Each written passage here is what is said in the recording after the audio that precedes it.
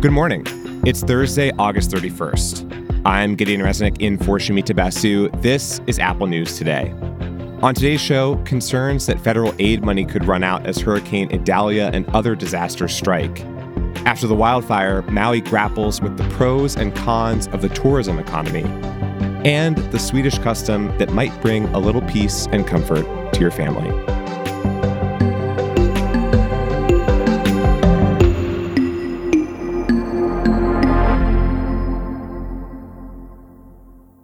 But first, let's take a quick look at some other stories that are in the news. New York's Attorney General says former President Donald Trump inflated his net worth by as much as $2.2 billion. The AG is asking for a summary judgment in the civil suit against Trump's businesses. It's seeking $250 million and for the Trump family to be disqualified from running businesses in New York. A trial is set for October.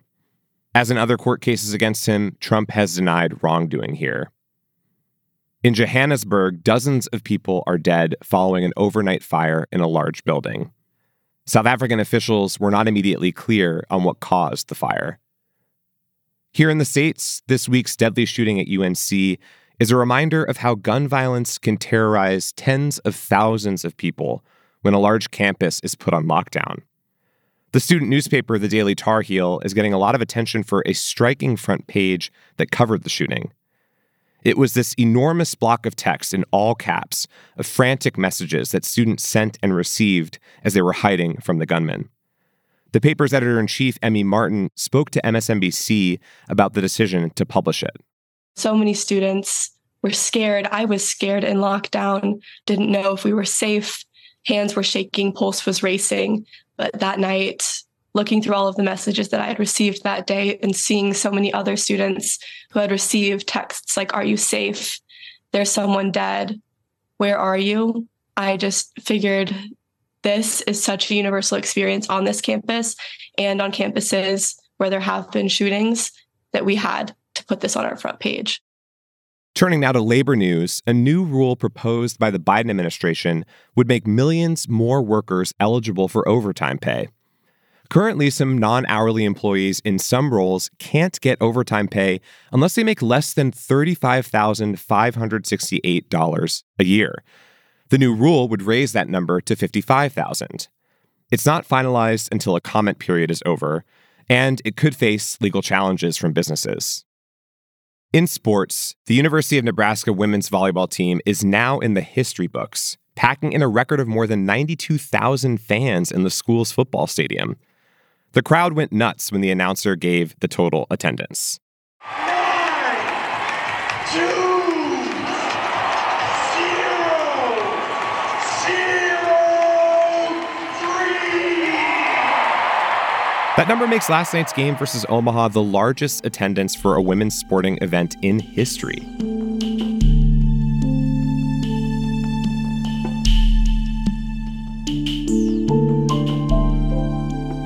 Multiple states are dealing with widespread power outages, damage, and flooding as Idalia tore through Florida and brought severe weather to Georgia and the Carolinas on its way to the Atlantic.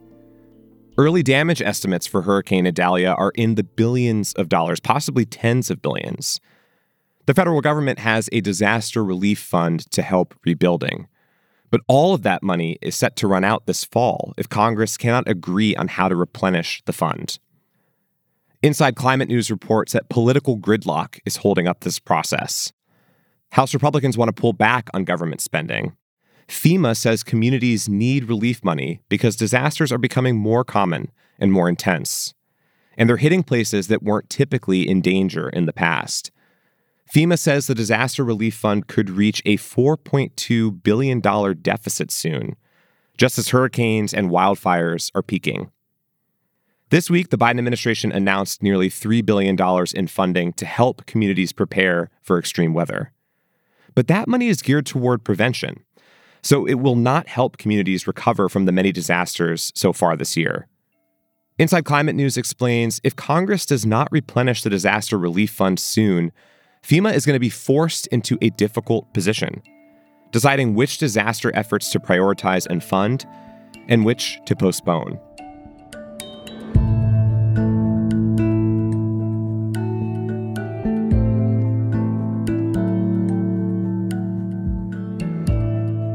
One of the year's deadliest disasters was the Maui wildfires.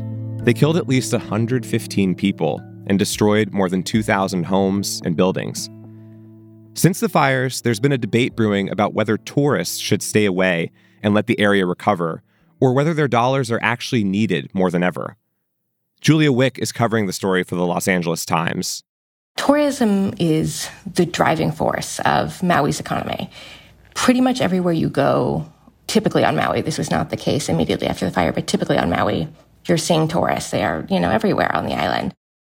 The worst fire damage was in West Maui, where there's an estimated economic loss of $9 million each day, with many businesses closed and no tourists in the area. Many hotels on that part of the island are closed to visitors because they're housing people who lost their homes. And on other parts of the island far from Lahaina, business has disappeared because tourists have canceled their plans. Hotels, restaurants, and tour operators are having to let waves of employees go. There's been layoffs. People are having their hours cut. 2 weeks after the fire, there were about 4,500 new unemployment claims filed on the island. And in a place where, the adult population is about 130,000 people, that is a staggering number of unemployment claims. The LA Times spoke to dozens of tourism workers. They are forced to deal with the immediate trauma of the fires, but also fears about the long-term economic impact. Many people who are really worried about their jobs are also people who may have lost their homes in the fire or have family members who lost their homes. Some people even lost family members. So it's sort of a case of these two very intense things going on at once. And the people who are worried about jobs are not necessarily in a separate camp from the people who are worried about kind of the more profound losses from the fire. And Wick says that is something to keep in mind if you plan to travel to Hawaii anytime soon. A lot of locals want you there to help revive the economy, but they also want people to be mindful that they're going through profound loss. Wick told us about what locals hope that visitors can understand. Be aware that even if you are in an area that is physically unaffected, the people you're talking to, the person who's working at your hotel, the person who's, serving you lunch, very likely has a personal connection to the fires. So, be aware about how you're speaking about your vacation in the supermarket checkout line. Be kind to people. Be patient. Be really aware that the whole island is grieving.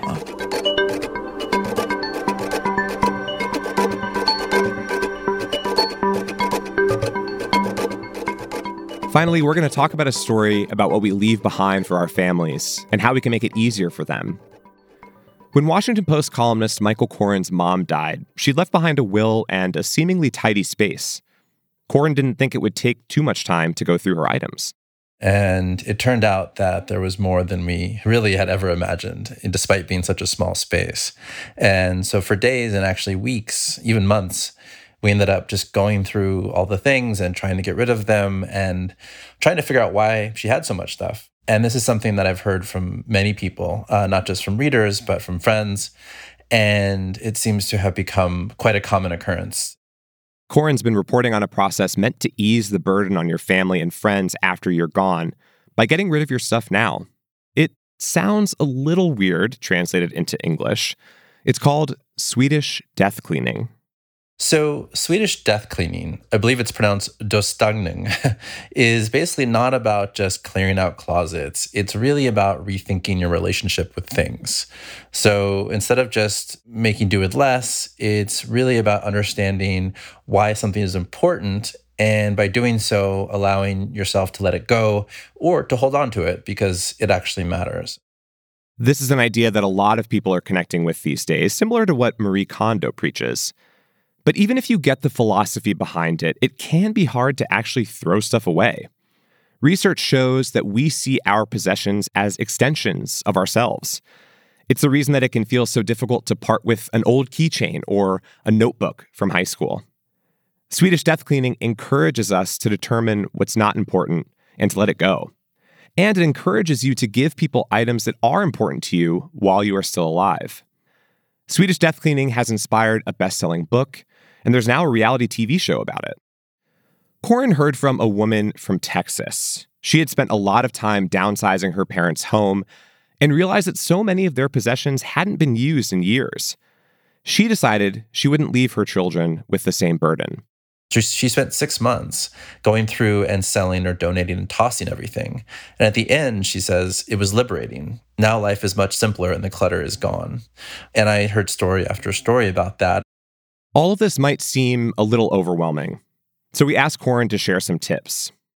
The key, I think, is just to start with the easy things.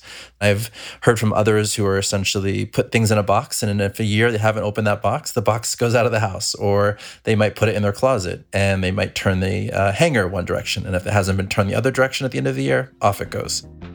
Decluttering won't just help your loved ones feel less burdened in the future, it may also bring you a lot of happiness. And getting rid of clutter can reduce your stress and anxiety. You can find all these stories and more in the Apple News app. And if you're already listening to the News app right now, stick around. We've got a narrated article coming up next from Sports Illustrated. As the college football season gets underway, there is one essential job that's getting tougher to fill: the refs. It's getting harder in part because people don't want abuse from fans. But without trained officials, the sport could be in trouble. That story is queued up to play for you next, and I'll be back with the news tomorrow.